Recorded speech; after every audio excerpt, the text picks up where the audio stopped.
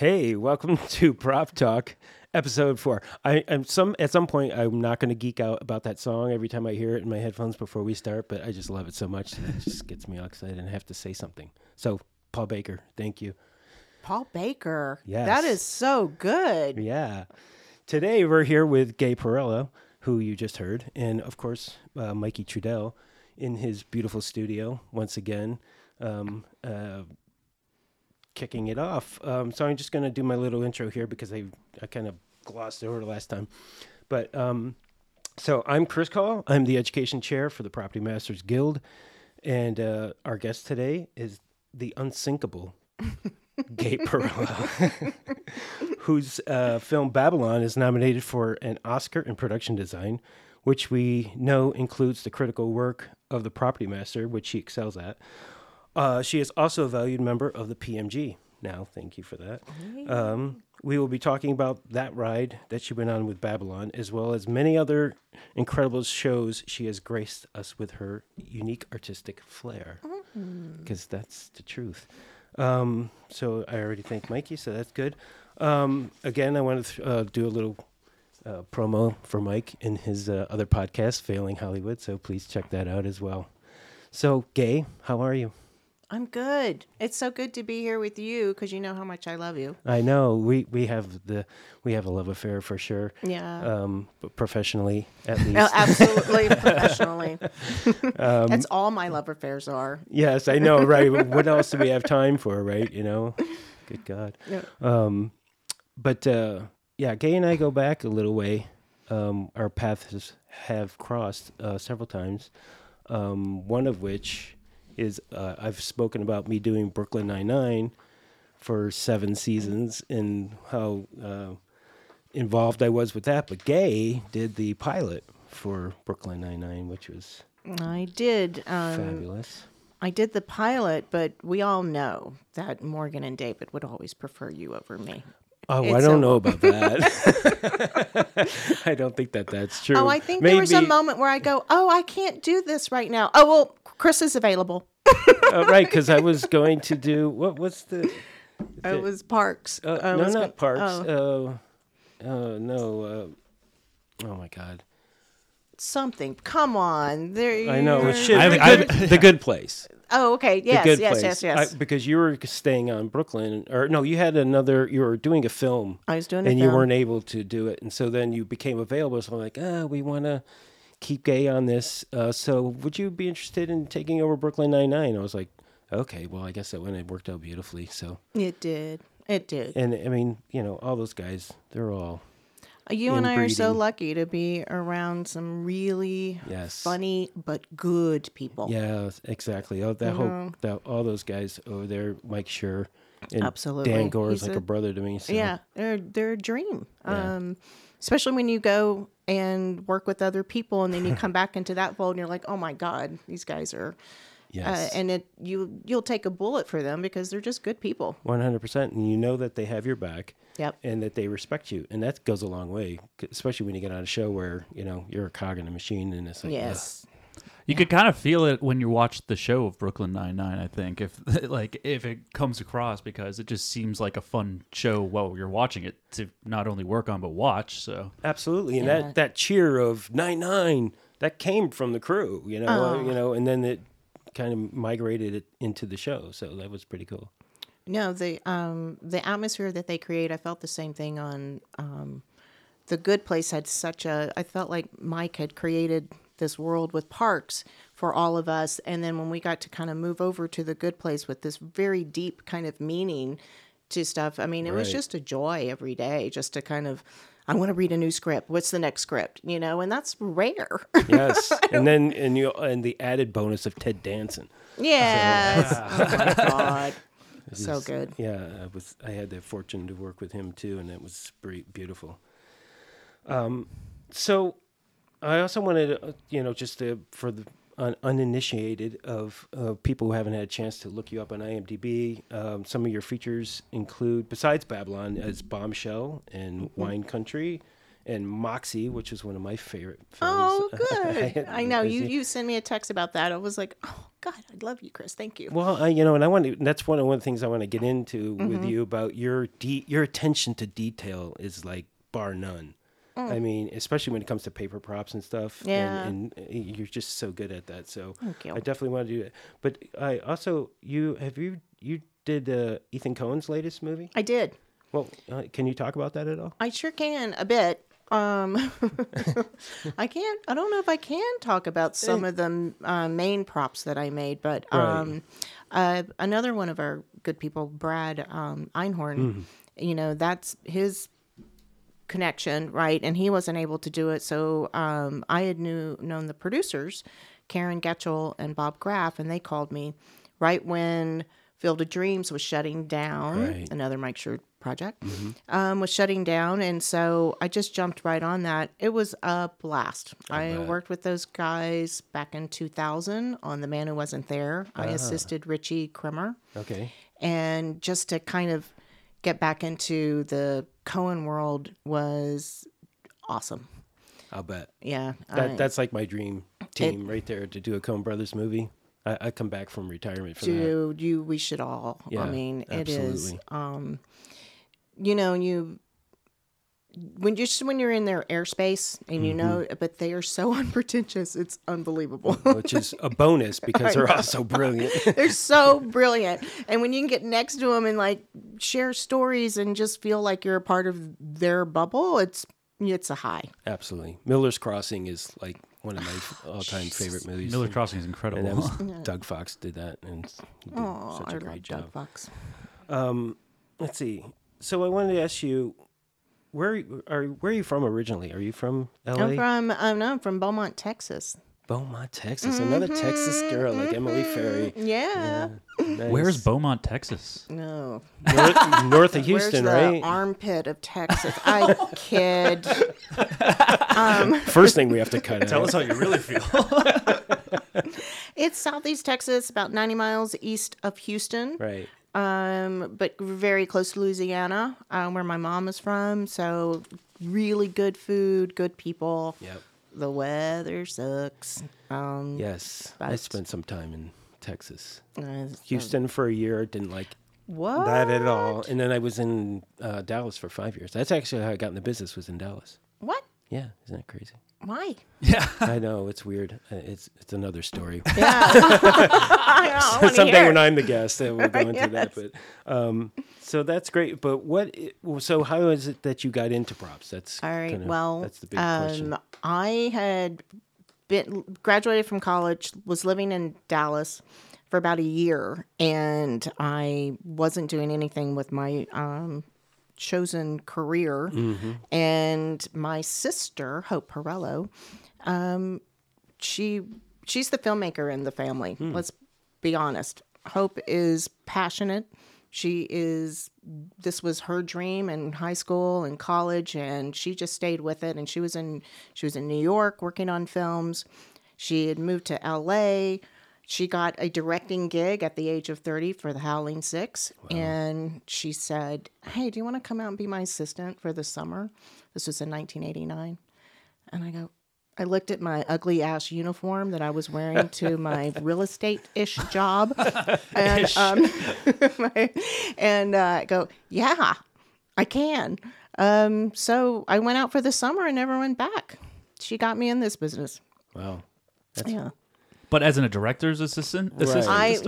I assisted her in prep and all things, and pretty much that means go get lunch. Sure. Right. Of course. And with your MapSco and your Thomas guide. Right. Right. The Thomas guy. The Thomas guide. And I drove around town. I got lunch and picked up tapes for casting and all of that stuff. And then once we started filming, I didn't realize when you're the director's sister that people were really nice to you. I thought this film is so great. Everyone's so nice. But I just hung out on set a lot, and I did craft service. Right. I fell in love with the prop master. He was so hot, and everything about what he did was amazing. And that's when my love affair with props started. Interesting. Because you wanted to date the prop master? Adam Silverman. Anybody who's ever seen him would know. Linda Reese knows what I'm talking about. Linda Reese was she early on she was a food stylist. I see. And I Nice. would try to get on. I would be a PA on other shows. So that Linda had- Reese started as a food stylist, I believe so. and now her daughter is a Yeah, food stylist, exactly. which is amazing. Very good. That's awesome. Mm-hmm. So, what was it? What was it about the props besides the prop master that intrigued you? Was this something that you were like into as a child? No. I mean, I loved movies, but it's not anything that, like I said, Hope was the one who, would film us with our little cameras and stuff. I wanted to do advertising. I see. I still wanted to do something artistic, but I wanted to Sure. be an advertising person. So, I was blown away. The Howling Six, I'm sure you've seen it. But it really was a very visual film. And it was period. It was a lot of circus freaks and stuff. My brother-in-law was in the art department there. I mean, it was just such a visually kind of stunning film. It really is. And I just saw what everyone was doing to that, and I could get my hands dirty and kind of want to do what they were doing. And then it wasn't a fluke. On the very next film, I did craft service on the movie that Adam was prop mastering, and it was Blue Movie Blue, Two Shades of Blue. It's a Zalman King film. Okay. And it was period. And I just hung out with the prop department, man. I could not get enough. Right. And that was, and then I ended up prop mastering a horror movie like very soon after that, and it never stopped. And then it stuck. It stopped. Lots of horror movies, it looks like. Lots Yes. of horror movies. Puppet Master? You were in the Oh yeah, Puppet Master baby! world? Yes. That's a think we convention did- favorite right I there. think there might have been 20 movies that I kind of did in the Right. a year. We would do them in Yes, exactly. 12 days. Crank them out Yeah. so fast. Exactly. And if you went home and didn't get blood on yourself, it was a win. Oh my God. I was kind of like trying to be a master of like, how can I figure out how to make blood that doesn't stain? That would be a good Yeah. one. Yeah. That never happened. No. Doesn't exist. No, it doesn't. Wow, that's fun. So let's see. So you also did a bunch of great TV, which again, you do Hacks. You're still doing that, correct? Nope. Or no. No, after the first season, because Babylon came around Right. right after Hacks. So that knocked me out for that second season. And we spoke of The Good Place, also Veep, Yep. and Parks and Rec. And you also did like a whole season of Mad Men? 2 seasons of Two Mad Men. seasons Seasons of Mad Men. 2 and 3. I bowed to you for that one as well. 'Cause beautiful work on that show. Thank you. Remember watching that show the first time and thinking, "Oh my God, they do have to do that on a weekly basis." That thing almost killed me. And that was before eBay. Well, no, I was No? able to do eBay. Were you? I was thank God for And get eBay, but it was stuff on- before Etsy. So, Right. but it was a ton of flea markets and antique stores Right. and no money. It was Dan Bishop, production designer. Production designer, yep. What was your crew like on Mad Men? And what seasons were they? So remember? season 2 and 3, Okay. we did, and I had Brian Seckham and Julie Witherington and Freddie Ortiz. Donnie Stroud. So including yourself, a 5-person, pretty much. No, crew, it or- was mainly just me and 2 other people, and then on the okay. big days you can roll in. I mean, Mad Men didn't get money. I don't really think like towards crew and whatnot until about season 4 and 5. It was low budget. tons of cigarette work. Oh my God, Tons of those damn cigarettes. lighters. Oh, my Yeah, but it was so great with Matthew Weiner. You just lived to please that guy, and if you could, kind of turn him on with your props, it was a good day. Right. It was a really good experience that way. But once Parks and Rec came along, I felt it was time for me to go because Sure. I had spent a couple years in kind of a very difficult, your life is just upended. All you Yes. do is, Right. eat, sleep, drink props. Especially and- at a show like that. Yeah. Okay, so and that's one of the other things I wanted to talk to you about because you did Mad Men and you now have done Babylon, And the whole doing props for a period show is a whole different ballgame. Especially a period TV show where Right, exactly. We we're have no time. no time. No, you've I'm not going to lie. I mean, you are going to stay up all night bidding on stuff so that you don't lose it. You're Right. going to beg people to send them your grandmother's item, even though it's one of a kind. Right. I And- don't know the crazy we get into. And that was before buy it now, though. Oh, right? absolutely. That's the thing. I No. mean, now I could go on eBay and say, yeah, sure, I don't care how much it is, buy it now, and you have it. And it shows up immediately, where, again, No, then, you are absolutely right. and It you had like was 3 weeks before they shipped it. No, and then you're sending them, you're sliding in any way to get into them. I have Right. stalked people on their Facebook page and said, hey, I saw that you were up and you haven't shipped that package out. Right. Exactly. And I mean, the things we do, right? The groveling that Right. we do for one item. Exactly, and that's kind of like part of what we do. It's just, I mean, I used to have in Pittsburgh. I had a great. I think he worked with Tommy Garrigan. Did you work with? I didn't actually. He just did reshoots for me, though. We didn't actually get to meet. I had another crew in Pittsburgh, but everyone loves Tommy. Right, Tommy's the best. We worked together for the whole time I was in Pittsburgh. His brother Marty Garrigan was a big prop master who I worked for, because I didn't work for a lot of prop masters before I became one. Yeah. But Tommy was one of them, and then not Tommy, but Marty.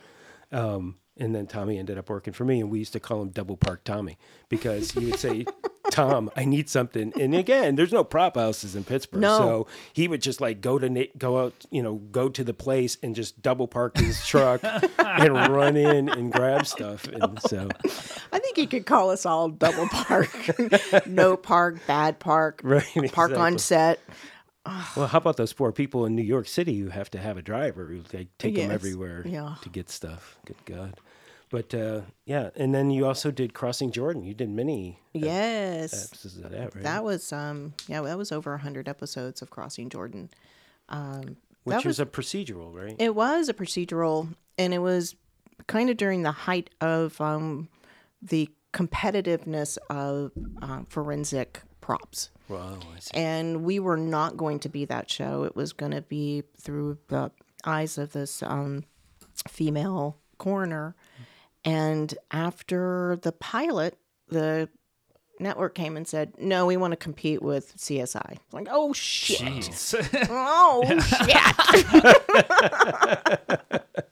And they have all the good connections. So that became a whole other, I mean, let's get the little flashlights out and light shit up and let's Right. do this. But eventually we came around to doing some pretty good stuff. Me and my crew, we got some good resources, and I would go to the forensic trade shows and whatnot, like in Vegas, and try to warm up to some people who had a new equipment coming out. Right. So, and I know Michael Lindsay and forgot the other prop master who was on CSI, but we were good friends. It was all in good Did time. that work out for you? Like doing the trade show Yeah. thing? Like did you? Oh yeah. They came back with like a lot of stuff out of that. Oh my God, yes. Yeah. They love to tell you about what Free new thing advertisement. that they have coming Sure. up. And remember how everybody was into forensics at that time? Yes. Like, and it was shining a light on their, hard work Right. and whatever they were coming out with. So yeah, absolutely. Did you do a lot of horse trading with the guys at CSI?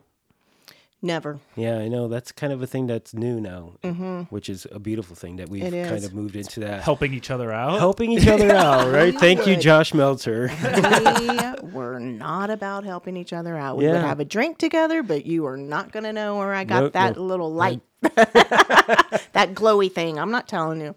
Yeah, Yeah, I'm glad those days are over. me I'm too. glad to be starting out in a day where everybody's just helping each other out. It's like It's the way it should be. a lot of the newer prop masters right away. Like, I mean, me and Teresa came up together, and just from day one, it's always like our phones are always ringing on no matter what jobs we're working on. And even with like our mentors, it's crazy. Like, I thought for a while that's always how it was until I think Billson was just like, this is kind of a new world we're moving into where Right. everybody's just helping to be a mentor to everybody too. Yeah, it's really It's great. the way it should be. I don't know why it was the way it was. I just followed kind of whatever, Yeah, what was around me. I think And part of it was is because there wasn't as much work out there. that's And, true. Yeah. and so people were like, "Oh, well, I don't want them to be better than me, and then I'm Yeah. not going to get the next job." And so now with all the It's streaming so- content, there's so much out there for everybody. It's just such a nicer thing because I like so many of us, Sure. and it's like you can't. There's no reason to hold on to that stuff Right. anymore. And you It's were like- never like that. I'll have to say, I have several things from Gay Perello in my kit now, like all your button make. And that was everything I wanted to say that I've noticed because when you left Crossing Jordan, you had that space at Universal, Yes. and you left so much behind, like microscopes and stuff. And I was like, wow, that's fantastic. And we got some things out of there. And then same thing on Brooklyn 99, you had the trailer out at the point. Yeah, that's right. The overflow stuff. So I have to say, it's commendable to me because a lot of prop masters, we're all we're hoarders. Yeah, we are. You're not a hoarder though, Are you kidding me? are Come you- take a look. Oh my God! It seems like you purge a lot of stuff, which I think is a good thing. I need to purge. Talk about a hoarder. Okay, I'm going to throw Richie Crimmer under that bus. 'Cause Love Richie. so much. Richie's like got so much stuff. I could never hold on to that stuff because I can't afford it to the storage. Right. But it does feel good to share. We were wrapping up our show yesterday, and we had these amazing Christmas presents, and they're foam because I made them as a stunt for Ed to fall onto, but we didn't use them. But they're just fantastic. And I just texted, Rick Caprello, and like, can you guys use these? And he's like, yeah, we can. Rick So- takes everything. It goes to Lancaster. It's fantastic. My son for Halloween one year, we built a working guillotine Really? for a haunt that we did. When you say working, Where we went to industrial metal and bought a piece of sheet metal and cut it and grinded it so it could actually cut a squash. We use a squash to. I don't know if you should be saying that on the podcast. If there's some legality. It was crazy, okay, but we roped off the whole area, so the neighbors couldn't get to it, but they enjoyed it. But when we were done with it, I was like, it was like 14 feet tall. It was huge. And I was like, what am I going to do with this thing now? And I was like, Rick, do you want it? Yeah, sure, bring it over. So he took one look at it. He's like, that thing's not safe. And so they destroyed it. Bring it over. Wait a minute. That's real. But let's put a melon in it first. We do props, man. Okay. Good God. The things we do, right? So I do want to go back to your attention to detail, because I think that's like one of the things for me from seeing your work that stands out for me. I mean, is that something that you love to do, or is it a drudgery? No, I mean, I don't know any other way. I don't know when it started, but paper props and detail, I don't know. I love that shit. And I love paper shows, ephemera. What is it? Something fancy like that. I don't know why. I just think that you put that shit down in front of an actor on their desk right, and it just creates that mood that they need to be in, or that vibe. And when you kind of see that happen, you cannot go back from that. Right. You can never just have a plain sheet of paper again. You can't have not a fabulous pen. You can't have something that's not handwritten in some stationery or whatever. No, I dig it. And then as soon as I saw that works, more is more. Right. And that goes back to the point that we always make about props building character. Yeah. Because those are the things that help to build character. And can you talk a little bit about what it's like to work with an actor in creating those? Sure. I mean, some of the best compliments that I got, especially like when you're doing a long-term show, or say it's 100 episodes, that I've been on shows where, that's happened a couple of times. And I have received from actors saying, day in and day out, they still have something fresh to read. Their notebook still has we will kind of put their lines in it as well as the real verbiage. Any lawyer paperwork I've done, it looks like a law file. Any medical paperwork I've done, it's a medical. It's going to have the correct stuff on there. And the actors can't believe it. I mean, they're like, because it does help. I mean, it's not just I think, remember when people were doing like, it was like Greek or something? Right. Like all the text was Greek. Latin. It was Latin. Yeah, Right, Latin. that And I'm Logso like, Impsum or whatever. yeah, exactly. why would you do this when we can do so much other? And then you are relying upon people. I'm not sitting over there typing all that up. Course. But, you get some fabulous graphics designers that we've all worked with. But being, I try to, especially if it's like a photo album, those are always Right.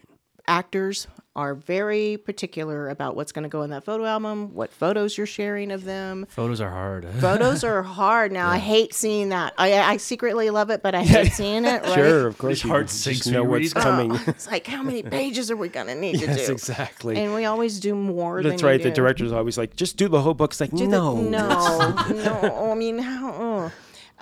So you're working with them, trying to get the photos that they love, and some of these photos need a little touch up sometimes, Right. Or you have to shoot them. and you have to shoot them and recreate scenarios where it looks like they've been a family for a long time or doing a Right. job that they've done before.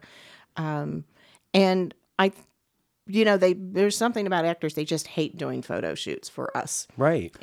I feel like production, I mean, in my experience, you guys are a little bit more experienced than I, but in my experience, like production seems to hate it too. And they Everyone don't want to hates do it. Do Right. you, when you're doing a lot of these photo shoots, do you end up finding yourselves directing the photo shoot half the time? I definitely Absolutely. direct the photo. Yeah. And pretty much you have to, otherwise it's not going to gonna get get done. done. Okay, Yeah. and I understand where production's coming from because like an AD, he has a day to make. Right. Okay, and you put and that's why I try to make sure I'm working with the AD to say, okay, we're going to do a photo shoot today. I need it on the call sheet so everybody knows that we're doing it. And secondly, we have to carve out a time when it's going to happen. And then you have to dog after them the whole time. Yes. Say, Yeah. we're doing this, right? We're coming back from lunch and Yeah. we're going to do these things. And not 9 times out of 10, but often it'll not work out with their day and they say, sorry, we're pushing that. And it's Yeah. like, yeah, but we need it. You understand that Yeah. the day is going to come when you need that photo and it's not going to be there. Like it will be on the call sheet as when time allows. And Right. you're like, ugh. And Right. And that's where you have to advocate for that because in the heat of it, they will push it off. If it's not something that's on their plate in front of them, it Yep. will get pushed off. So that is an important skill that you have to learn. you guys nailed it. They never put any time into it until they need it, and then it's that day. Right. And the same thing with the actors as well. I have a kind of a funny story. Doing Gloria Bell, movie with Julianne Moore, and I had to have a bunch of photos of her from earlier years and whatnot. And she's one of the most photographed women, but I didn't have a wedding photo of her, and I needed that, right? And it would tell the story because there's a dinner scene where her kids are going through a bunch of photos from a box, and they come across this wedding photo of her and her husband. And so when we were doing the screen test, not the screen test, but the camera test. Right. And they said, Gay, this is your day to get all your photos. Well, of course, they take up more time, and now it's time for me to get the photos. And I guess she had said, Gay, I really don't think we need that. And I go, no, I need you to get in that wedding dress and us take your picture. She goes, really? And I go, I'm going to need you to get in that wedding dress, and I'm going to take your picture as fast as I can, but I need you to do Right. it. And she goes, okay. And I heard through the grapevine, she goes, man, that girl's got some balls. She told me twice to get in that wedding dress. And you know what? the We end of got the the day- photo, and she loved it. And we were Right. on set that day, and she was showing everybody, look at this picture. It's like, so stand your ground. We Yes. know what we need. That's right. Help me help you. Yeah, help me help you. It's Photoshop, not magic, right? Well, and that's the other thing. I was going to bring up the dreaded Photoshop word, which Yeah. a lot of producers like to throw at you. Oh, we could just Photoshop Oh, or get something off they of don't even know what they're saying. iStock. And it's like, but the problem with Photoshop is, and no matter how good you are at Photoshop, if they know it's Photoshop, they will always see it. Yes. Okay, they will be looking for it, and it's Yeah, crazy. And it's I so mean, true. And I know just doing Photoshop myself, you look at something and you think, oh, okay, that looks great. And then you go and you go to lunch and you come back and you look at it. I'm like, oh my God, his head's too big. And so it's hard to do. And it's, there's some people who are really good at it. And if you can set it up where you get your lighting correct, Yes. you can definitely make it work. But it's a lot. You know, It is a lot, and nobody even realize that's the one thing you just said it. They just go, "Well, you guys can Photoshop that." You don't even know what you're talking about. right? We can't Photoshop. I mean, their head is turned, and ours is supposed to. What do they Yes. think you can do? Yeah, You no, know? I know. And then you do it, and it's awful, and they're like, "Oh, that's terrible." It's like, well, I tried to tell you, I know. but So again, a photo shoot. There's a lot to it as well because you have to get the wardrobe. They can't. Definitely. Because they have to do a wardrobe change. If you're in the middle of shooting a scene, and then they're going to give you the people, it's like, oh, well, we got to change their wardrobe. It's like, okay, we'll just change the top because I'm not shooting the bottom, right? Right. Yes, And then yes. hair and makeup Hair and need to makeup. come down and like get involved in it. So it's one of the harder things that we do, I think, I think so too. for sure. I really do. But again, for all you, next gen prop masters out there, it's just something that you have to push through because at the end of the day, they're going to want it. Okay. Yeah. Because because again, how many times have you seen a show and you look at the photograph and it's photoshopped and it's awful? Yeah. Yeah. It takes you out. Yeah. It does take you out, and for those of us who, we're screaming and hollering, no, we need to make this right, and then it just ends up in there and it's not right. It's like, ooh. Right. And again, what I would say about that is the best way to make that happen is to be the AD for something like that. Like you have to make it happen. You have to be the producer of that photo shoot. Otherwise, it will get pushed to the side. Yeah. So That's how I've done it in the past. I've just it just doesn't feel to me like it was like, I was like, is this a typical thing? I guess it is. It is. It's Yes. because like you said, like I said, it feels like you're jumping into a director role position. Like you're doing something that doesn't feel like a prop master when you're doing it for sure. right. I don't mind that directing. I have had a bit of a pushback from some actors who don't want Sure. you to direct them. But, Right. most of all, especially when I tell that story about Julianne Moore, she was absolutely lovely. I'm not putting her saying that nobody wants to do these photos. Sure, of you course. know? And it puts us in a position to be, the heavy a bit. But Right. I'm like you. I feel like if we can get the producers and the ADs on this to help us out a little more, that would be nothing but good. And it also helps when you have a great photographer who also can Yes. get a performance, as it were, out of people. Absolutely. So there's some great photographers that we work with out there that can do that really well. Part of the problem sometimes too, where it's Yeah. like, you hire a prop photographer, Yeah. like Grove Patchley or, Right. Dean Handler or whoever, to come in who that's what they do, as opposed to a production photographer, which is a different animal. It is, and they don't like to take our And they photos. don't like to No. take photos. No. They work for the studio, and they can be convinced to do it. Yeah. And sometimes the producers will convince them. Because it's- isn't that where you start to cross union lines though? Because aren't we not supposed to take the actual photos ourselves? Oh, no, we don't. No, Yeah. I'm talking about having a prop photographer Right, come right, in right, who is in the union. Right. That's different than the still photographer who's also still in the union. So, Yeah. it It's just has their to be main gig is to 600. get, while they're filming, and then we want to pull them off set to go Right. do this. Yeah. you know? Yeah, and I get that too. So it's a fine line. It is a fine line. What is your what about props gets you out of bed in the morning? Fear. Fear of failure, fear somebody's not going to like it, fear that it's going to fall apart because you just had it made. Did you make it right? Did you make the right decision? Fear. Absolutely. Right. I mean, it's a good fear. Sure. It's adrenaline, and the work ethic is that I do want to like what I put out there, and Right. I want other people to like what I put out there. But that's what motivates me. Yeah. What is your most proud prop that you've built? I hate when people ask me this question, so I'm asking you. I don't know. That's, Or is there one or several or? I think probably in Babylon, just maybe not everything that I had made, but maybe the amount that I had made. Right. Just the volume of stuff Yes. and staying on top of that production schedule. You know, I mean, I definitely work on stuff where manufacturing is in there, but it's not a Marvel movie where where I'm doing a shit ton of manufacturing. But this was just the scale of so many things that need to be made, reproduced, taped, put together. Yeah, I would say this film by far has been one of those ones where you're like, oh, right, we did it. To where you're like the most proud of everything you did as a whole. Yeah. unit. I am. I mean, we made some really fun stuff on Parks and Rec. I'm not gonna. I mean, we made a Leslie Knope doll. Right, I mean, it was just that. Sometimes Amy will just text me a picture of that doll. Right. She has it, and we just laugh. It's like fun. it's just fun because. Short amount of time, Right. make a doll that looks like this Yes. actress or in her character. Exactly. Oh, okay. I mean, it's Yeah. 3 days. It shoots in 3 days. Cool. Right. Or if you're lucky, that somebody will give you a heads up somewhere down the line. Yeah. That. And then the that's schedule always, changes, though. Yeah. Whatever. At least you have it in the works a little Yeah. bit. Like Veep, that was another show that must have been insane for you.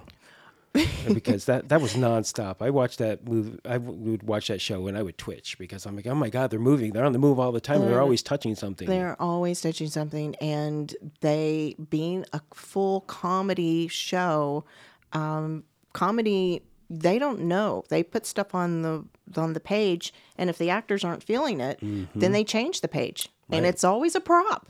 Right. It's not the set. Right. Oh, I'm sorry. They do change the set quite a bit. But in those last minute changes, Right. it's a prop. Hey, Gay, do you have this? Hey, Gay, do you have this? Hey, Gay, do you... I mean, it was like I had to have the shortest distance from my office to the stage so that we could just run and make a call or Right. make or create something on the fly. That was nonstop. And that is one of the things with comedy that I discovered because I did a lot of procedurals and cop shows and all that for years and years before getting into Brooklyn Nine-Nine. Yeah. And it was a whole different animal. It's a whole For different the better, or for... Well, for the better in Different. the sense that as long, if you like to, pull stuff out of your ass. Oh yeah, and is It's this funny? fantastic. but you understand that it is, and that's the medium of comedy. It's all about the timing, and Yeah. again, they're not going to know until they get into it, They're and not then gonna know. and somebody comes up with an idea in a rehearsal, and they're like, they turn to you, and That's it. and that's where being the prop master, is an important part, because again, nobody cares about the prop until they're not there, Right. or until they need something, and you're the person who has to make that thing happen. And in comedy, that happens all the time. It just is, and you understand it, and they're all apologetic and appreciative. Right. Yeah. But we still have to make our day, Right. And so it is just at this point, I think in our career, Chris, that we have good people working with us and connections, and people are vendors, and you just make those calls and you just get your hands dirty and you just pull it off. Yes. You cannot say no Right. in this industry. The one time I did, they go, okay, but we're still going to need it. Okay. It's nice that you feel that way, but please do. Okay. Yeah. I'm not going to be able to get this model made by that time. Okay. But we need it. Okay. Right. We'll make the model, in time. I Yes. don't know what to, I mean, Did you do it in time? Yeah, I never was know. putting freaking little trees on that model right before they ran it into set. You know, Yeah.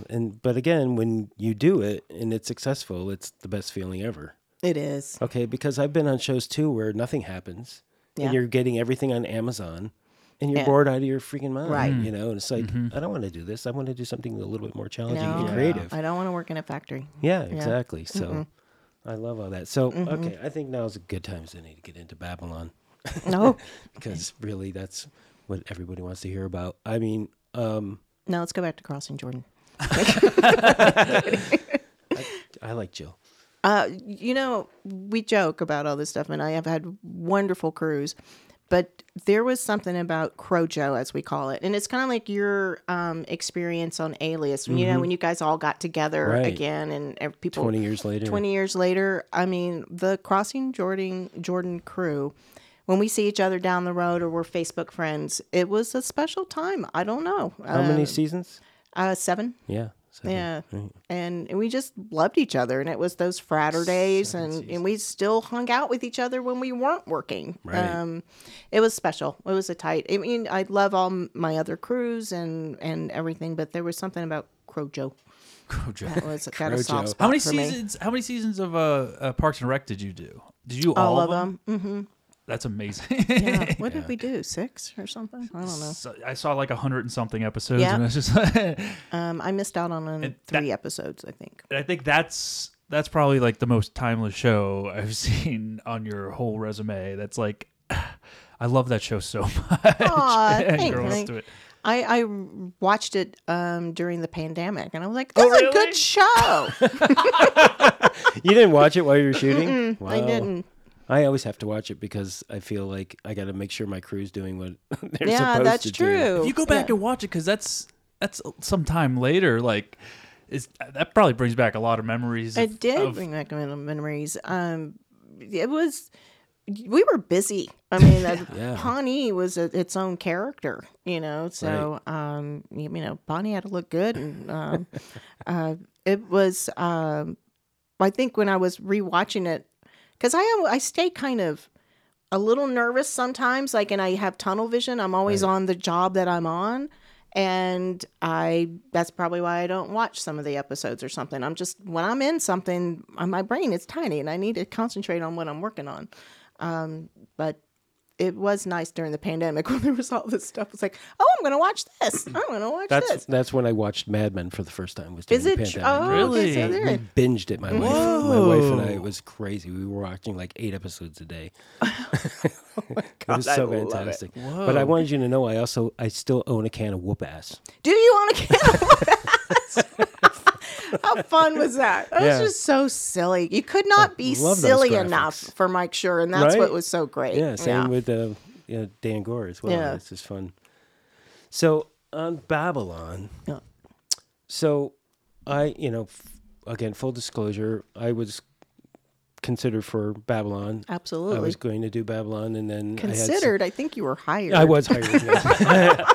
And then I had some personal issues because I read the script. Mm-hmm. Okay, and I want to ask you what your first reaction to reading that screenplay was, because I did Once Upon a Time, as I talk about all the time, and when I read that screenplay, I was sweating. Yeah. Okay, because it was so intense. I was like, oh my God, that's a lot. Yeah. But then I read Babylon, and I was like, this is insane.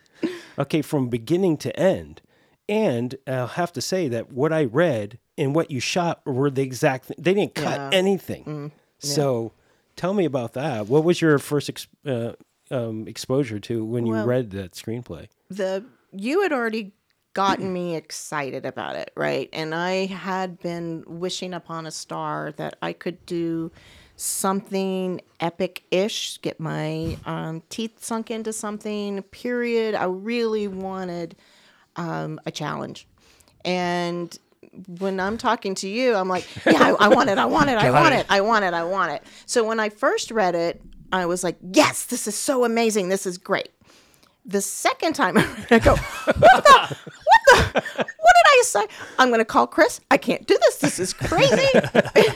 I know. I felt bad calling you. It was like, I know Gay would be great for this, but oh my God, do I want to do this to her? Yeah. No, it was, I don't know what I did when I first read it. Not that I glossed over stuff, but I was absorbing the visuals and all that. And then when you get down to I got to provide that. Right. Then you start sweating and you want to throw up and then you don't sleep for, 7 months. And I'm sure you didn't. I did not. Yeah. No. How long did it shoot? We had a 71-day shoot, a 12-week prep. 12 weeks, that's short. For that, I wanted 2 more weeks. Yeah. I felt like if I had 2 more weeks, I would have nailed it. So what was the first thing you did? Obviously, you started researching. Yes. I started researching, but honestly, I didn't even want to go into an office or anything. I got talked them into, because I was the only one who was on for the first 2 weeks. I just needed to break this down to where I could understand it. Right. You know, what is important to me? What do I think what's Yeah. my easy pile? What's my pile I need to start on right now? And that was so important because just having that space at my house, and when I would get overwhelmed, I would take the dog for a walk. Right. You know, and just Oh, kind of get yeah. my head clear and go, just one bit at a time. And legal pads. I'm very old school. I just still write everything on legal pads, and I would have different legal pads for different Right. sets and things that I'm not ready to figure this out, so I'm going to push this over, and I'm going to stay on this and you always have to have a feeling of accomplishment or something. So after 2 weeks, it took me to wrap my brain around it, and I would have a game plan. A game plan. Exactly. I didn't want my crew to start that early anyway because there was nothing for me to tell them. Right. And they're waiting for you to tell them something, and you're like, I got to figure it out. I got to first. figure it out, and I need to have a game plan here. And I think also when I first started, there were some things that came up that I didn't know I was responsible for. It's like, oh, hey, guess what? This elephant, we're not going to have a real elephant. I was going to ask you about the elephant yeah. because, again, when there's no real elephant ever on set, correct? No. Right.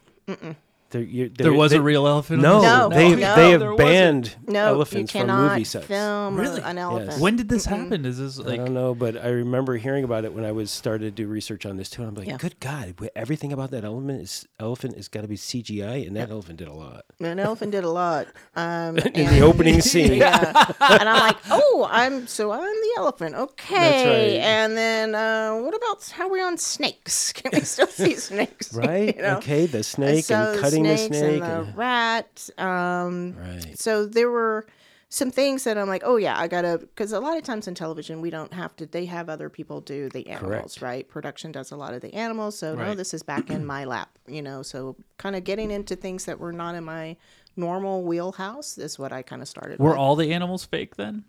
No, we had a real rattlesnake, but I had made a rattlesnake for the Right. bite. Okay, We yeah, had yeah. real rats, but made one for the bite. Right. If you don't know Babylon, they eat animals. Spoiler alert. Yeah. And Flo had me go to Florencia Martin, our production Yes. designer, who and we love dearly. She had me go to the LA Zoo. There were a couple of elephants there to take a bunch of photos of to see which was going to be the one we were going to mock the Right. elephant from. So there was fun stuff like that. So, as far as the elephant goes, did you build anything practical, puppet-wise, for him? Or Yes. So the bulk of the elephant that you see walking and interacting and whatnot into the Wallach party and stuff like that, that is a life scale frame of an elephant in a gray puppet suit with 2 puppeteers doing that. The elephant nose that slaps the driver. Right. That is a puppeteered by Arjun, who built. He built the nose and he built a butt for pooping. Nice. Lots Yeah. of pooping. Remember that scene? Yeah. And so, and then we did a lot of green screen poop. We would change the frame, the buck that I had built. We would change that in green screen or gray screen, depending upon what we were doing. But yeah, there were some puppeteered parts of it. That looked real. Right. And then the most of it was we would call it a buck, and I don't know how we got that name. I think Ace, the Viz art effects? director, Oh. gave it that name, and he and I worked on this together. It was nice having Sure. partners. It's a big collaboration. Yeah, it's a big Yeah. collaboration, and you bounce stuff off of each other, and it's like, hey, I think and I felt like just my experience and whatnot, I could help them out on what we could get in camera, because I knew that Damien did not want to do CGI. He really wanted to, what can we get in camera? So Right. that was my goal of like, okay, well, we've done this before in the past, or, Sure. and I always feel like that those dollars are cheaper than CGI dollars. So Yeah. as you know, Chris, this was not a big budget Yes. movie compared to what was asked of it. 100%. So That was one of the things that scared me off. Yeah, I mean, yes. Any way that we could kind of sell to production, if we kind of get this in camera, and especially with our effects department, Right. we're doing stuff that we wouldn't have to CGI. Did they create explosions. the elephant poop, or was that you? They created the elephant poop. They had also a mechanical system for it to poop. I was gonna Right. say they have to have like air cannon there, the way that thing was. When you could see Elia Popov shoving his right arm into one orifice and then it pushing out and blowing out the other end. We were, the elephant pooping was so many different shots because Damien never thought it was enough poop. So we did a whole day. do it over and over and over again. And it was funny. It was one of those. Remember when I said I'd get my hands dirty? Yeah. Yeah. You were rolling up balls of poop on the side of the road. Was that early in production or later? All through it. My God. All through production, we were working on poop. Wow. Yeah. And the other thing that there was the champagne tower. I heard about that at the big party. Oh, yeah. That was so fun. My team, we were trying to figure out what's the best way. First of all, I should preface this by everything gets broken in Babylon. Yeah. Everything precious and old and, something you want to hang on to gets broken. Right. They were just a violent set. Yeah. And we're like, we know the champagne's coming down. So, and we're doing this in real glassware, but I have a feeling they're going to make us knock this over. It's not scripted, but that's the way we roll here. I see. So the champagne tower was always scripted, but it coming down wasn't. No, Right. it was not coming. Yeah. And how were we going to do it? And I had photos, and I did Cruella. I did some of the second unit on Cruella, and we did a champagne tower there, not the size of this. Right. But I pushed for using real glass because it's just much better to do that. So, we built it up, and I had no idea that Damien wanted us to start the shot on it and start pouring it, and it came out really pretty cool. I thought it looked good. Is it in this? Do you see it in the script? It coming down because we did film it coming down. I don't remember that in the We script. did. We broke all those you mean in glasses. the film? Yeah. No, it didn't come down in the film. We shot it coming down. Oh my God. Right, and then there was something about a cake that didn't make it in the film. Oh yeah. So What was that? The cake for the Wallach party. Well, there's a scene where. In one of the vignettes, there's a lot of sex in our movie, especially at the Wallach party. Lots of nudity. Lots of nudity. And there was a couple that was supposed to be grinding, and then he just picks her up and throws her on top of this cake. I see. And everything Wallach party was supposed to be decadent and a little hint of sexual. And so Cake Divas, Joni, Yes. I said, this has got to be a cake to end all cakes, man. This has got to be amazing. And we looked at some photos of older, cakes on the Titanic and what are, the old wedding cakes from kings and queens. And it's like, yeah, that's the level. And I had these little nudes made as the posts for each layer. Oh, wow. Yeah. And Lonnie over at HPR made them all in rubber for me because, of course, she falls into this. Sure. We don't want to kill her. Yeah.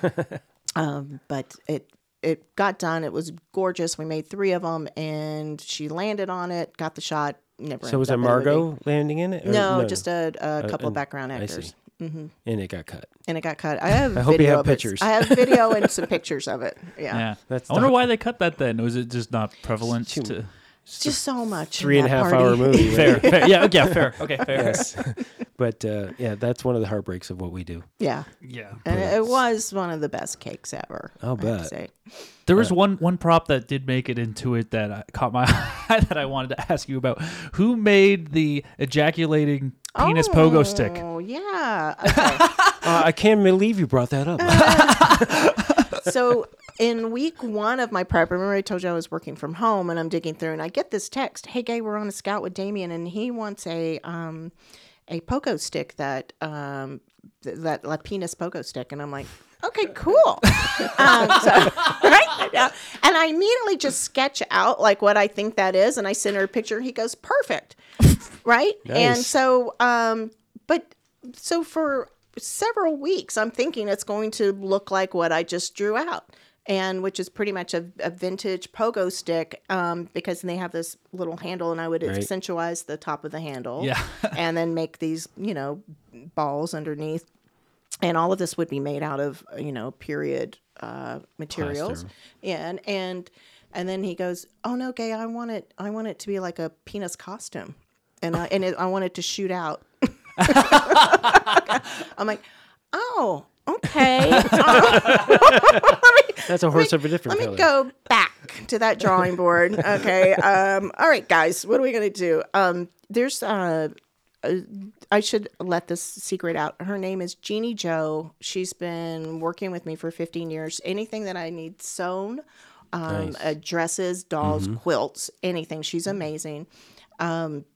But I got with her and I'm like, okay, it's a penis costume. You know, how are we going to do this? Right. And also we needed to get it into our actor Jeremy's hands as soon as possible because he needs to know how, you know, this is a costume, so it's going to be heavier.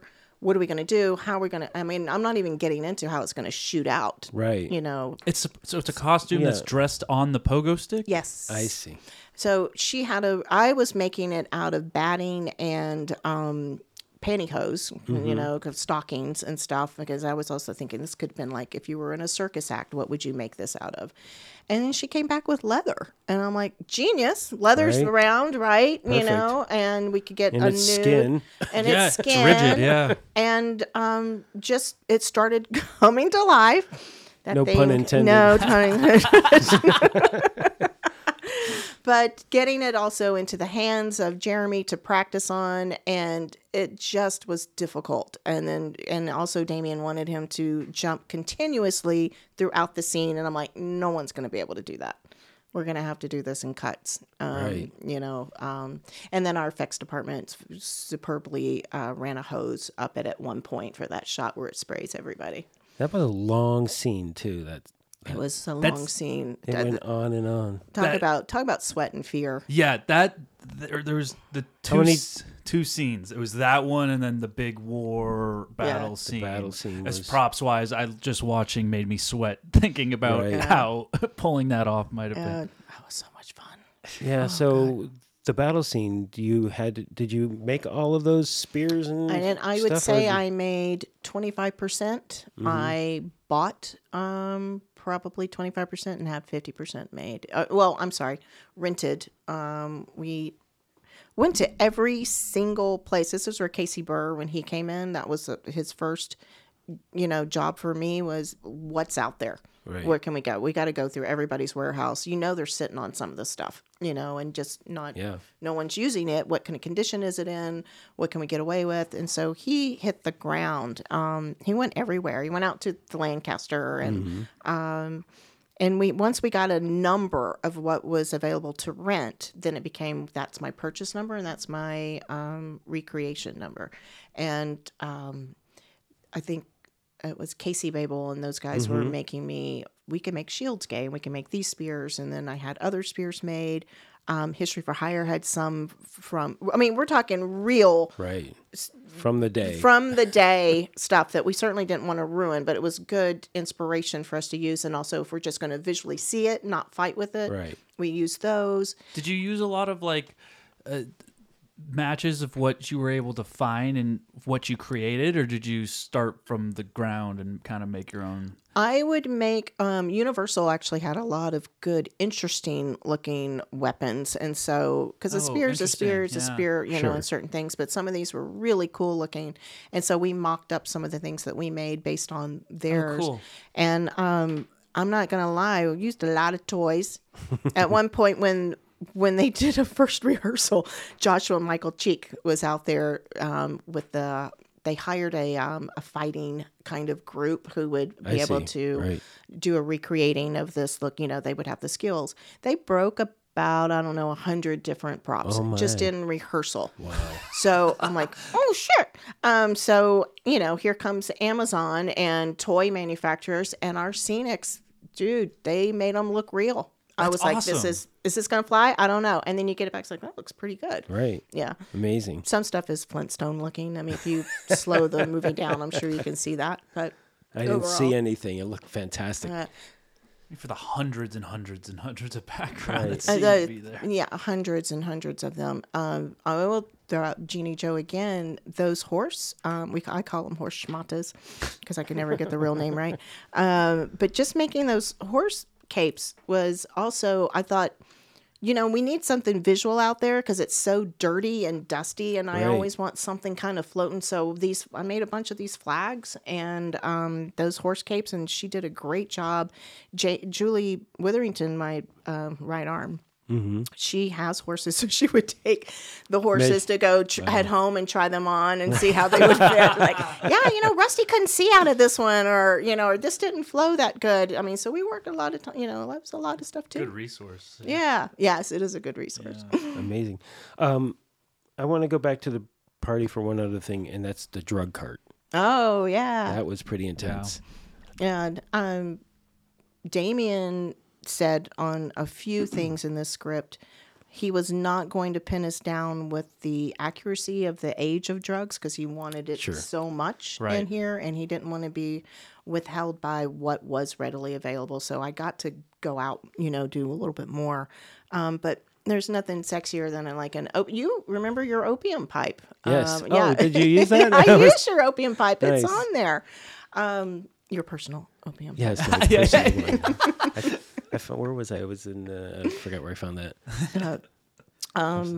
But one of my first meeting with Damien, I was on for a couple of months I was on for about a month at that point, and I'd made these mood boards, and one of them was a drug board, and he was like, yes, this is amazing. This is just shit we were putting around at the table, like, oh, let's have some heroin and some, and I want all of it. I want all of it. He's like, yeah, this is good. And then while we're filming, he just kept adding more and more. And at one point I said, Damien, if she did this much, that would kill her. And he goes, well, isn't she trying to kill herself?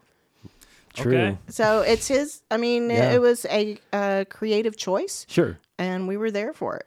So let's talk about the cocaine and actually ingesting. I mean, everybody has their go-tos on how they do it. How did you do, Margot having to snort coke?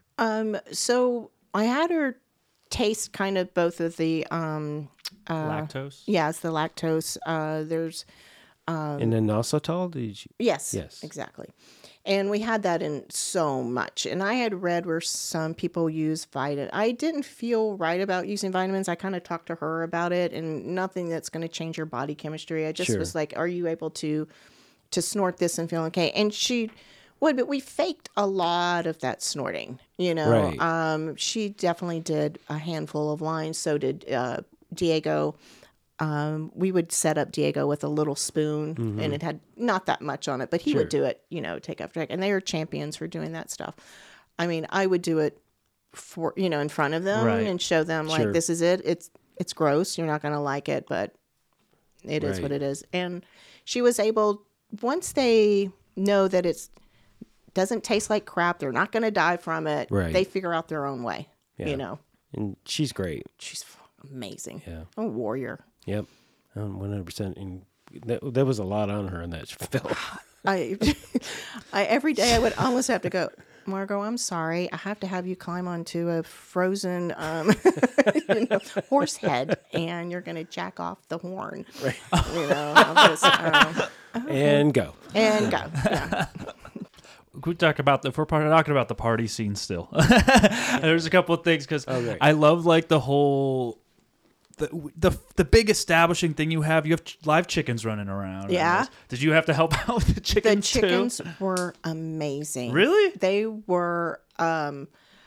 This one just did his. I mean, it was like hire that chicken forever and ever. He just hit his mark and flew With out at all the right these time. people too. Yes. That's Yeah. insane. Birds and the, animals. The chicken became the mascot of the show, right? What was it? Yeah, we were wild chickens. Wild chickens. That's it. So I noticed that first coming in, and then you have this big grand shot of this whole party, and like seeing all the abstract, like weird balloon things that were going on. And there was like, I think somebody with like a giant, like it looked like a paper mache head. Yeah, they were. Or We had something. 4 of those. right. Yeah. Did you guys make those? Yeah, yourself? yeah, we made those. Flo had said she had sent me a picture in prep of these parades that had these really weird and ugly inflatable heads that would come down. In New York, they would just, and people would come out, and I don't know what the reason why they had to be so grotesque looking and Right. weird looking, but she's like, I think we need one of those, and I'm like, all right. Anyway, so and giant inflatables Yeah. I drew out this image of what that kind of looked like one of the ones from there, and Damien signed off on it, so we had that made. I really love the way that came out, and I put some velvet ribbon around it just to kind of bring in that texture and sensuality to the set. And then the paper mache mask, History for Hire had some great ones. I had an artist make a couple of them. Oh, cool. And then we wanted some fabric to make them flow. And then, you know what, I don't think you can tell in the movie, Tony Swanton made me some great S&M collars and chokers and shackles. I don't, because of the volume of people that are in there, you can't tell, but that would be a I was able to tell a lot from just that. I noticed just in this one, like just opening shot, pretty much all the drugs being done, the balloons, the giant thing. There's an X-rated like magic show happening. Yes. Did you supply most of the stuff for that too, or did you guys bring in a real magician? We brought in a real magician. Yeah. Any prop. We had a gambling table that was in there too. I'm not sure how much. I need to watch this thing in slow motion. Yeah, because lots of smoking going. Lots of smoking going on, which you don't really see a lot. More recently, more and more shows are starting to cut that off. So I still I can appreciate when you see smoking happening in that. There was flash cameras. Yeah. Streamers. An ungodly amount of streamers. Right. Yeah. And instruments. Can't forget all the instruments. The everywhere. instruments was so much fun. The horn. Maybe about a month before shooting, I kind of got a note like, okay, we're going to put the band in almost every set. And I was like, oh, okay, again. I know, it's like, surprise. Just those Zoom meetings, Kyle Salvatore, who I had pretty much concentrate on the instruments, but we had Zooms with Justin Hurwitz, the composer, who's nominated. I mean, this score, you guys, he's amazing. The music is so important in this film for driving it, and to have that score ready before we shot. That's amazing. And it also helped us with here's your list of instruments, because that's going to be in the score. We never get that. We're just guessing half the time what instruments we need, because you don't know what the score is going to be. But having that was amazing. And also then I was like, okay, we need a sax from here, and we need the tuba, we need this, and percussion, and I learned so much about all the different types of percussion.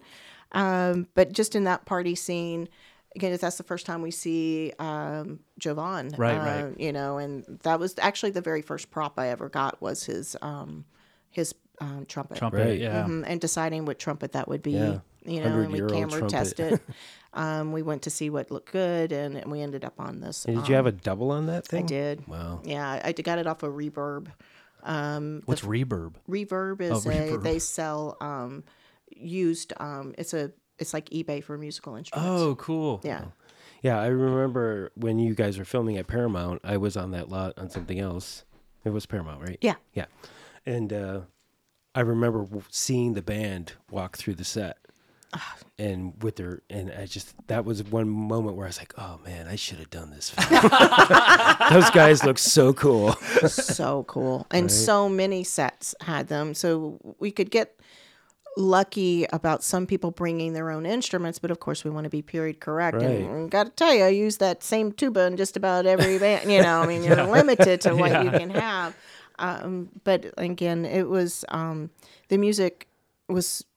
That was just the icing on top of a very big cake, just having to be able to do that. And that party scene was driven by music, know, and the choreography. Mandy Moore, our choreographer, she's an unsung hero in all of this, because it looks wild and chaotic, but it was highly choreographed. Wow. And with all the stunts, with somebody coming down, scaling down the wall and passing her over. We had a shit ton of acrylic glassware just so it would look real, but not going to hurt them, right? Sure. They can fall on it. Rubber chairs made that go flying. It was, like I said, it was highly choreographed. It looks wild and loose, but there was a system to it, and Damien definitely had a vision of how that shot was going to go down. How many days did you guys shoot that, and did you have to fight for the amount of additionals you needed for those days? We had... I think we were there for 5 days. We did one Sunday. I remember Kyle, I, and Emily went up on a Sunday just to start with the choreography and where are my props and where are we going to, Right. logistics is everything, right? How close can I Everything. be? And since this was a theater, we were able to store all the props on a stage in the back. And so we were pretty close by. And then my other crew, Tom and Josh, set up a table to bring in all the BG had to have something. Sure. Every one of them had to have Everything. something. Yeah. Right. And so there was a system of them running through, Julie handling it all on set, with the main actors and the cigarettes, and Gabby and Paul Baker, balloons, Paul streamers. Baker's on everything. Yeah, just throwing the streamers down, timed to the music. Right. That became a certain thing. Like once Damien saw one of the streamers came down on one of the shots during this crescendo, and he was like, "Yes, do that again." Okay, who did that one? What floor? And I think Josh is like, "I think that's me on floor 3." I mean, so we got Right. you get the right people, and people who are passionate and love what they're doing, and we're able to see in real time how this is turning everybody on, and it's like it's great. Right. The music's pumping, the people are day 5 you're like, can we get the hell off this set? Yeah, exactly. But it looked fantastic, and and you are in the moment. I mean, we did that on Winning Time when we would do the stadium scenes with 700 background, and the guys are actually playing ball. And again, the choreography of that was just incredible. But the energy that's in the room The energy is is insane. insane. This is as close as we can get to being like rock stars. Yeah, It's like you get that fuzzy feeling that you assume people feel when they go out on stage or whatever. Yeah, I think right. that. It's just like I've never done like a film that's about like a rock star or something like that, but I would imagine that's the same That's the thing. thing. Yeah. Although by the time you're done, you're like, I don't want to hear that song. No. Please Oh, no. stop playing that music. But I wanted to ask you about, again, because this is one of the things that concerned me when I first started this, which was the disconnect between what the director wants and what production wants to pay for stuff. So how did you deal with that situation? Because I'm sure it was one. Yeah, it was so prevalent from the get-go. That's all you heard. You got to turn the budget in. You got to turn your days in. You got to turn, it's like, whoa, I just, can I wrap my brain around what we're doing? And I don't think they were going to give me the job until I could say I would do it for that amount of money. Right. And I was not going to do this job. Sure. So I said yes. And then you get into it like, oh God, how much is this going to cost? Look, I'll be honest with you, we got so much more than what we paid for. I leaned on every Greg Bilson, Pam, Bishop, Lonnie. I leaned on everybody to help me out, and we didn't pay full price for anything. And that's how we did this movie. Wow. And I'm pretty ashamed to say that in so many ways, but I wasn't going to let the budget stop us from making what we felt like a very epic ode love story to Hollywood, and I think people wanted to be a part of it. Michael Buke and Krista were in charge of the money, and no extra money was ever coming our way, even when we would ask for it. But they're good people. I'm not going to say that they weren't good people. And was Damien cool about it? I mean, was he conjuring up stuff throughout the? No, I mean, there were things that if you proposed it as, I don't know if I can afford this, but we can do this, that doesn't go over well. Right. This is Yes. never. They don't want to hear about what they can afford. Right. And so I know that by now. Sure. So I'm not going to even say that to him. We get, it's like, hey, we got 10 takes of this. Okay, we need 10, and then it's like, all right, I can do 10, but then we're out. Right. It's just giving certain numbers of what you can pull off. And well, and again, that's kind of like an important skill for prop masters to understand, is that communication is everything, to be able to decipher what a director wants, and then to be able to go back to the producers and say, well, this is what he's asking for, and so how do we get there? yeah, Right. yeah, exactly. I mean, what, and who's going to tell them no? Okay. Because again, like Once Upon a Time in Hollywood, they had a whole different budget in their head as well. But I had the beauty of knowing that what Quentin Tarantino Yeah, wanted. I was gonna say. They were just going to say, well, he wants it. You're like, okay, well, okay, fine. Yeah, Just, you're not going to say, who's going to Can't say say no no. to him? Right, you know? exactly. So it took me a while to learn that because, again, I'm trained to do what production asks you to do, and I only had to go to Quentin once and tell him I couldn't get him something, and it never happened again. Right. Right. After that, Yeah, he's you're like, never going to do that again. That's right. He's like, you're not here to tell me no. You're here to tell me yes. Yes. Basically. And I learned that, because it's, especially when it came down to that moment, and I turned to the producers, and they all looked away. They all look away. all looked away. They might and be good people, but they will not stand up for you. 100%. And so I just had to turn back to him and say, you know what? I apologize. And that will never happen again. Okay. And he's like, great. And so that was that. And afterwards, I said to them, I said, listen, from now on, when he asks me for something, I'm going to tell you what he's asking for, but I'm going to start pursuing getting it. And if you want to talk to him and tell him no, and you come up with no as the answer, let me know and I'll stop. Yeah. But otherwise, I'm going to just keep going for it. I'm guessing the answer no never came back to you. No, we can't say no. I mean, that's not our job. It's not our job to say no. And when I have looked at them, like, did you just see that? Did you hear that? He wants 20 takes, Right. and this is what we're budgeted for. No one they're not going to come and say, Gay tried really hard and we just told her that she couldn't spend that money. They're out the door. They're Right. they're nowhere going to be near you. We know that now. Sure. So yeah, but I try to save on another thing, Yes. or we all do the dance, right? Right. It's like, okay, I kind of wanted this, but maybe we don't do this. Right. And don't get me wrong. I understand production's point of view. They're, it's a behemoth trying to keep control of these costs. I mean, we all have heard about movies that go crazy out of control. Yeah. And so they have to watch every little thing. But at the end of the day, any prop I'm going to do is not going to break their budget. No, Okay. exactly. But I do appreciate that they have to watch everything, and they can't just let you be carte blanche with whatever you're doing. Yeah. So, but I get that. But again, it's what we're doing is peanuts compared to the kind of money they're Absolutely. spending Yeah. on everything else. The movie I'm on, the budget went out the window about a month ago. Like, we were all like, toting along. Okay, it was like, no. I mean, the changes that the director wanted, nobody would say no. And I'm like, so all of that mining of this doesn't matter anymore. We're just going to just keep going. Yep. You find yourselves in situations where it's like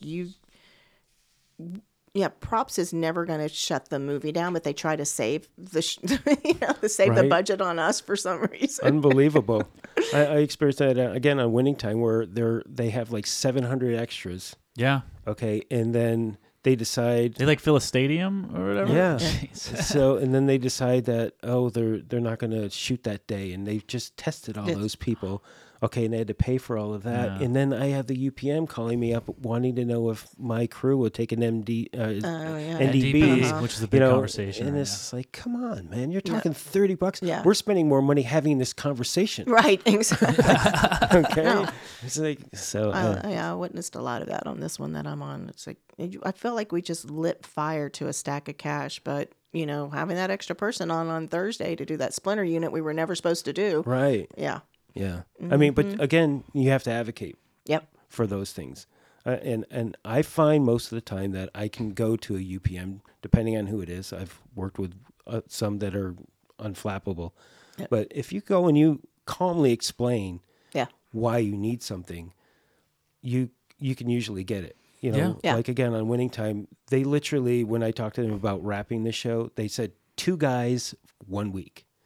And I'm like, 2 guys for 1 week. I said, I'm not going to be, I'm going to try not to be offended. Yeah. Yeah. I mean, but By you such an saying- arbitrary number. Yeah, and it's time. like, Yeah. I said, but it's so ridiculous that I can't be offended. I said, because 2 guys for 1 week, we get everything in the middle of the Yeah. studio, we'll light it up. And you have to light it on fire because I don't have time. Right. Yeah. Right. That Okay. doesn't even qualify the lighting of it. Yeah. And he's like, well, it's just a placeholder. So you tell me what you need. So what I did is I wrote a list of every single thing that we needed to Yeah. do. Every return that we had to make, all of the All the assetting. all the assetting and the photographs that need to be taken, the uploading of things to the cloud, all these things. Yeah. and I sent it to them with what I needed, and they let me have it. No.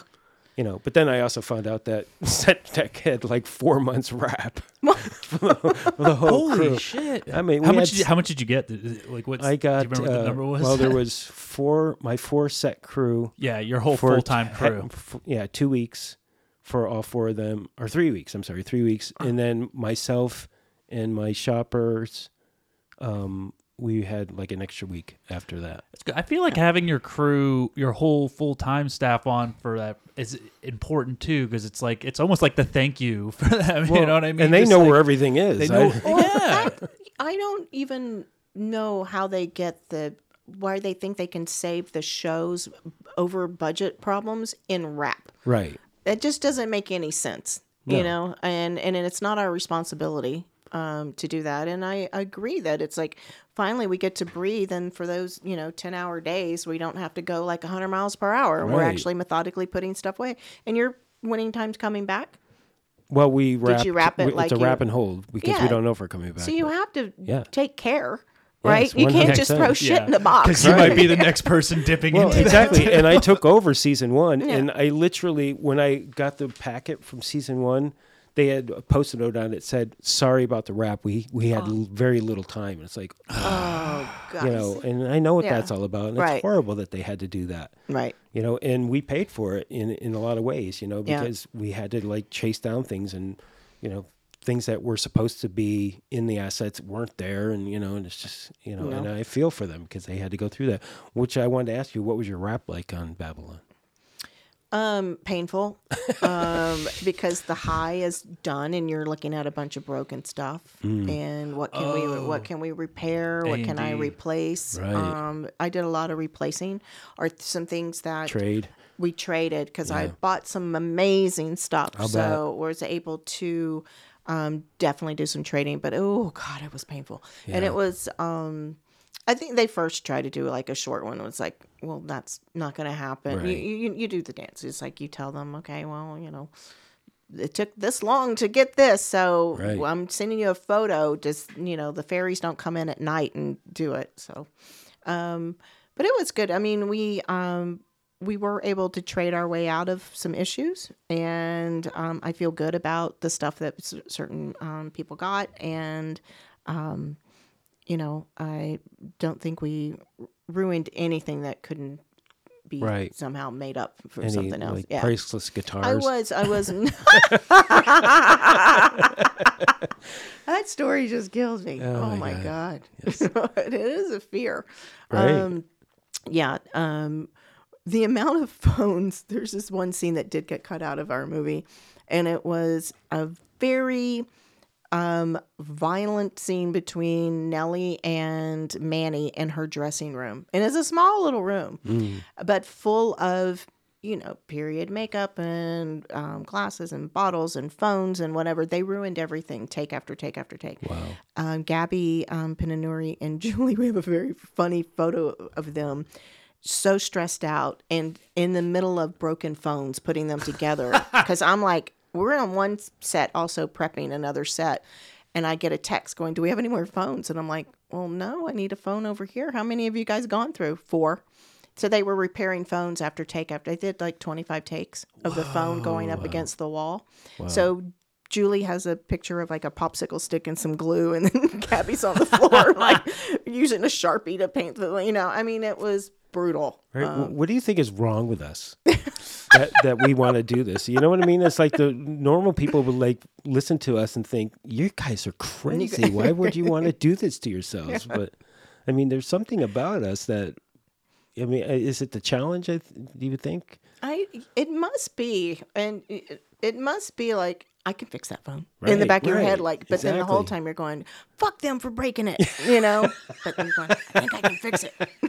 Yeah, I think so too. I mean, even just the high of like when a director comes up with an idea and you're like, I don't understand how we're going to do this. And then like you run and start throwing stuff around the truck and, and then you bring it in and they're all like, oh, that's amazing. It's like, that's actually the best feeling I've had all month. That initial thing like, oh God.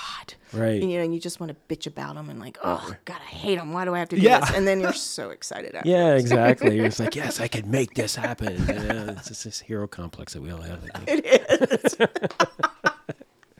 100%. So, if you're considering a film Yes. job in props, just know that you have to have that hero complex. You kind of do, though. Yeah, That's absolutely. real. If you're going to be successful. Okay, that's why we call ourselves the silent ninjas. Yeah. Okay, because, we're the ones who, again, if you're doing your job right as a prop person, they don't really know you're there. It's just everything's happening behind the scenes. They ask for something and you're standing there with it. That's the goal, right? So I think that's that to me is that's the thing that gets me up in the morning. Yeah. Is that being able to provide what they need and when they need it, and it's a rush.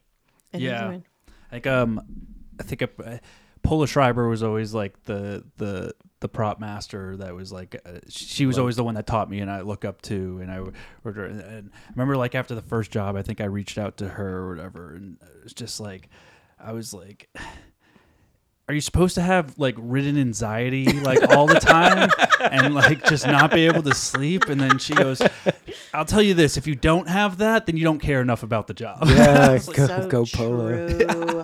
So true. She's awesome. Andy Siegel was prepping The Fablemans while I was prepping Babylon. So we would see each other a lot in History for Hire or ISS and wherever. And he just goes, I just threw up this morning.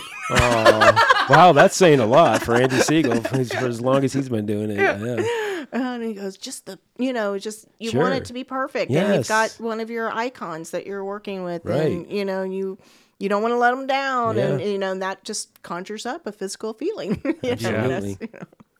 Yeah, we're a rare breed, I think. Yeah. For sure. Did you run into him a lot? Because it's a lot of similar.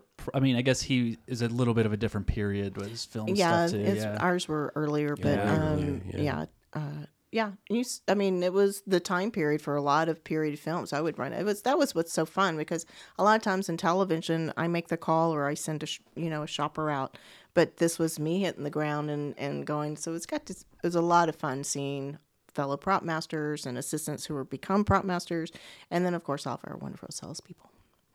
Yeah, that's fantastic. And so now the film is getting a lot of accolades. Yeah, Babylon, that is. So, have you been in touch with Flo and everybody about everything that's going on? Flo definitely will tag me on Instagram. I just made my first Instagram post last week. Oh, you're new to Instagram, or I can't figure out Instagram to save my life. Obviously I have not either. But she'll tag me and I'm in a group chat with the art department for everything that kind of comes up, and I get the heads up of what's happening. And yeah, I'm very happy and proud of her. I think, props on this, like on every single movie. I mean, I do believe that we should be included. It feels a little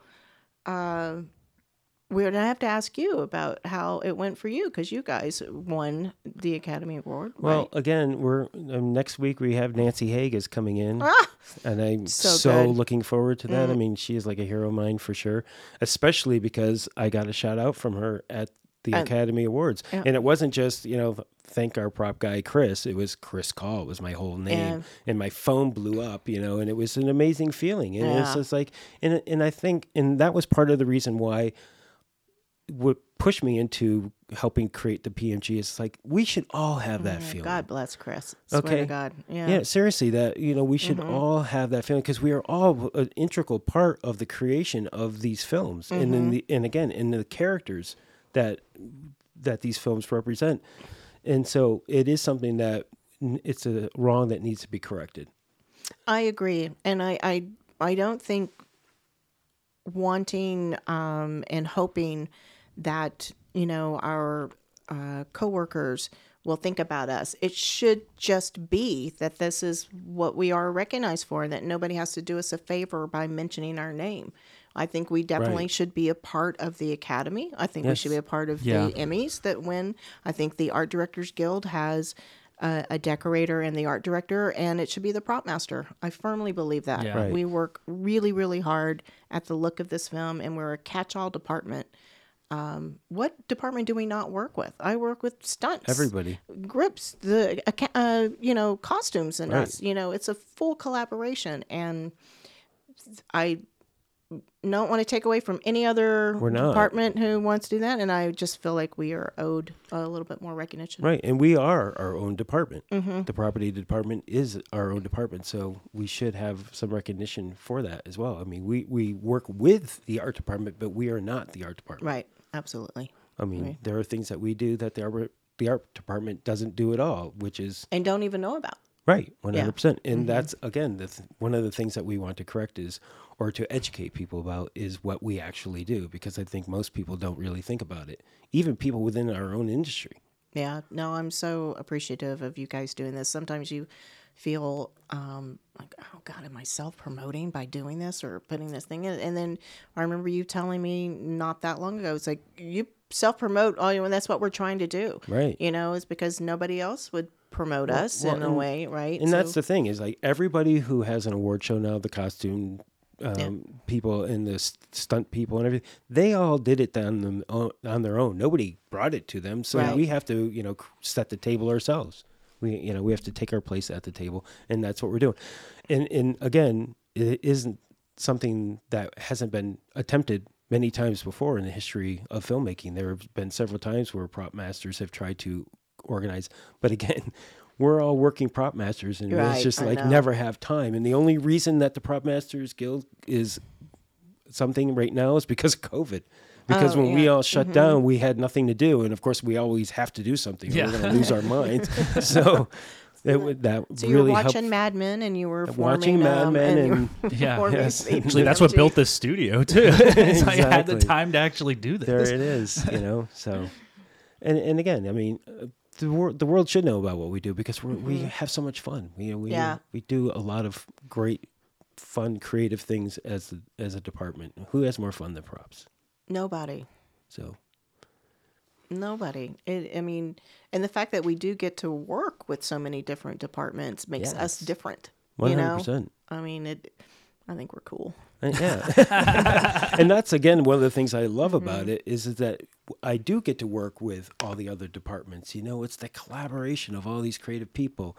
Like the one little scene has so many people involved in it, with wardrobe and set decorating and makeup and hair. I mean, the lipstick, it's got to be the right color. Right. So you got to go talk to the makeup people about it. I mean, that's the thing that awesome. I bet no one knows either about us, about how much that we do with, there's not a stunt where it doesn't usually involve a prop, right? And how we're going to make that differently and work with them, and up to their standards and what, what camera can pull off.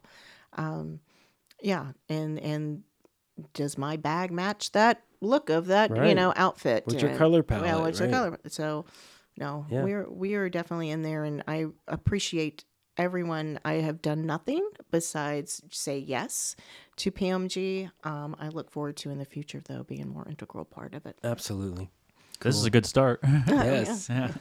So, is there any other burning things that anyone wants to say before we wrap it up today? I don't think so. Got it. So, are you taking some time off now, or?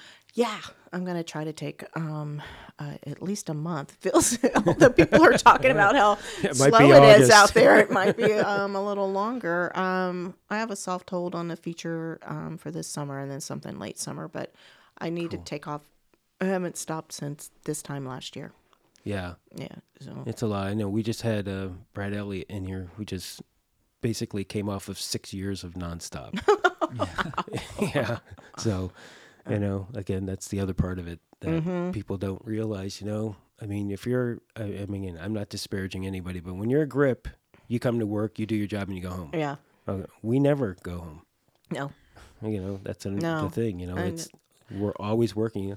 Like I always say, like the minute I get on a show, I start researching it, whether I'm being paid for it or not. Yeah. No. When you're on, there was a movie that I accepted on a Friday, and then I called on a Sunday and said, I can't do it. Because they kept saying, well, no, you don't have to start until, we'll do a board, and then you don't have to start until April. And I'm like going, I can't do, once I start, I'm on. I mean, my head fills up again. I get in the worries, and it's like, okay, when am I going to get this, and I just had to say no because, we need to go quiet sometimes. Right. We need to rest 100%. The brain and reboot. So, and it's very important to do that. Yeah. Yes. Well, Gay, I really appreciate it. You coming out. And Mikey, as always. No, I always love it. It's so nice to meet you. Yeah, absolutely. Yeah. Thanks for talking about all your awesome work. I love. Thank you so much. Well, we never do anything alone. That's correct. We might sweat a little more. Yeah, exactly. Exactly. But, we do have a lot of great backup. Otherwise, we wouldn't be able to do it. Mm-hmm. Yeah. I love Casey Burr, too. So we were talking about that before. Good. I remember working with him a lot of years back, and we always had a really good time. He was really instrumental. I got to tell you, when you go through something like this, like on that film, we laughed.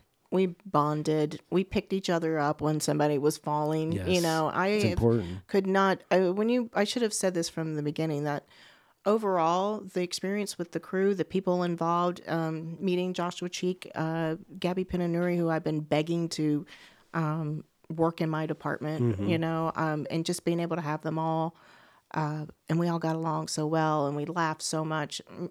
I mean, that's at the end of the day, that's the best. Exactly. Because running a crew is tough. It is. That's I always say the hardest part about the job is the humans. The humans. Yeah. The humans are the toughest. You can always part. whip a prop into shape. Yeah. True words. Amen, Chris Call. All right. I love you. Love you. Thank you to everybody out there listening and for tuning in to another episode of Prop Talk, the official podcast of the Property Masters Guild, brought to you by real working and retired prop masters. If this is your first time listening to us, please make sure to like, subscribe, and comment wherever you're hearing this.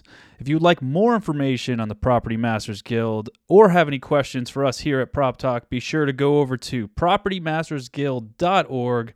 And we're also on Instagram at _the PMG. You can also find us on all other social media platforms by searching the Property Masters Guild. We will see you on the next episode soon.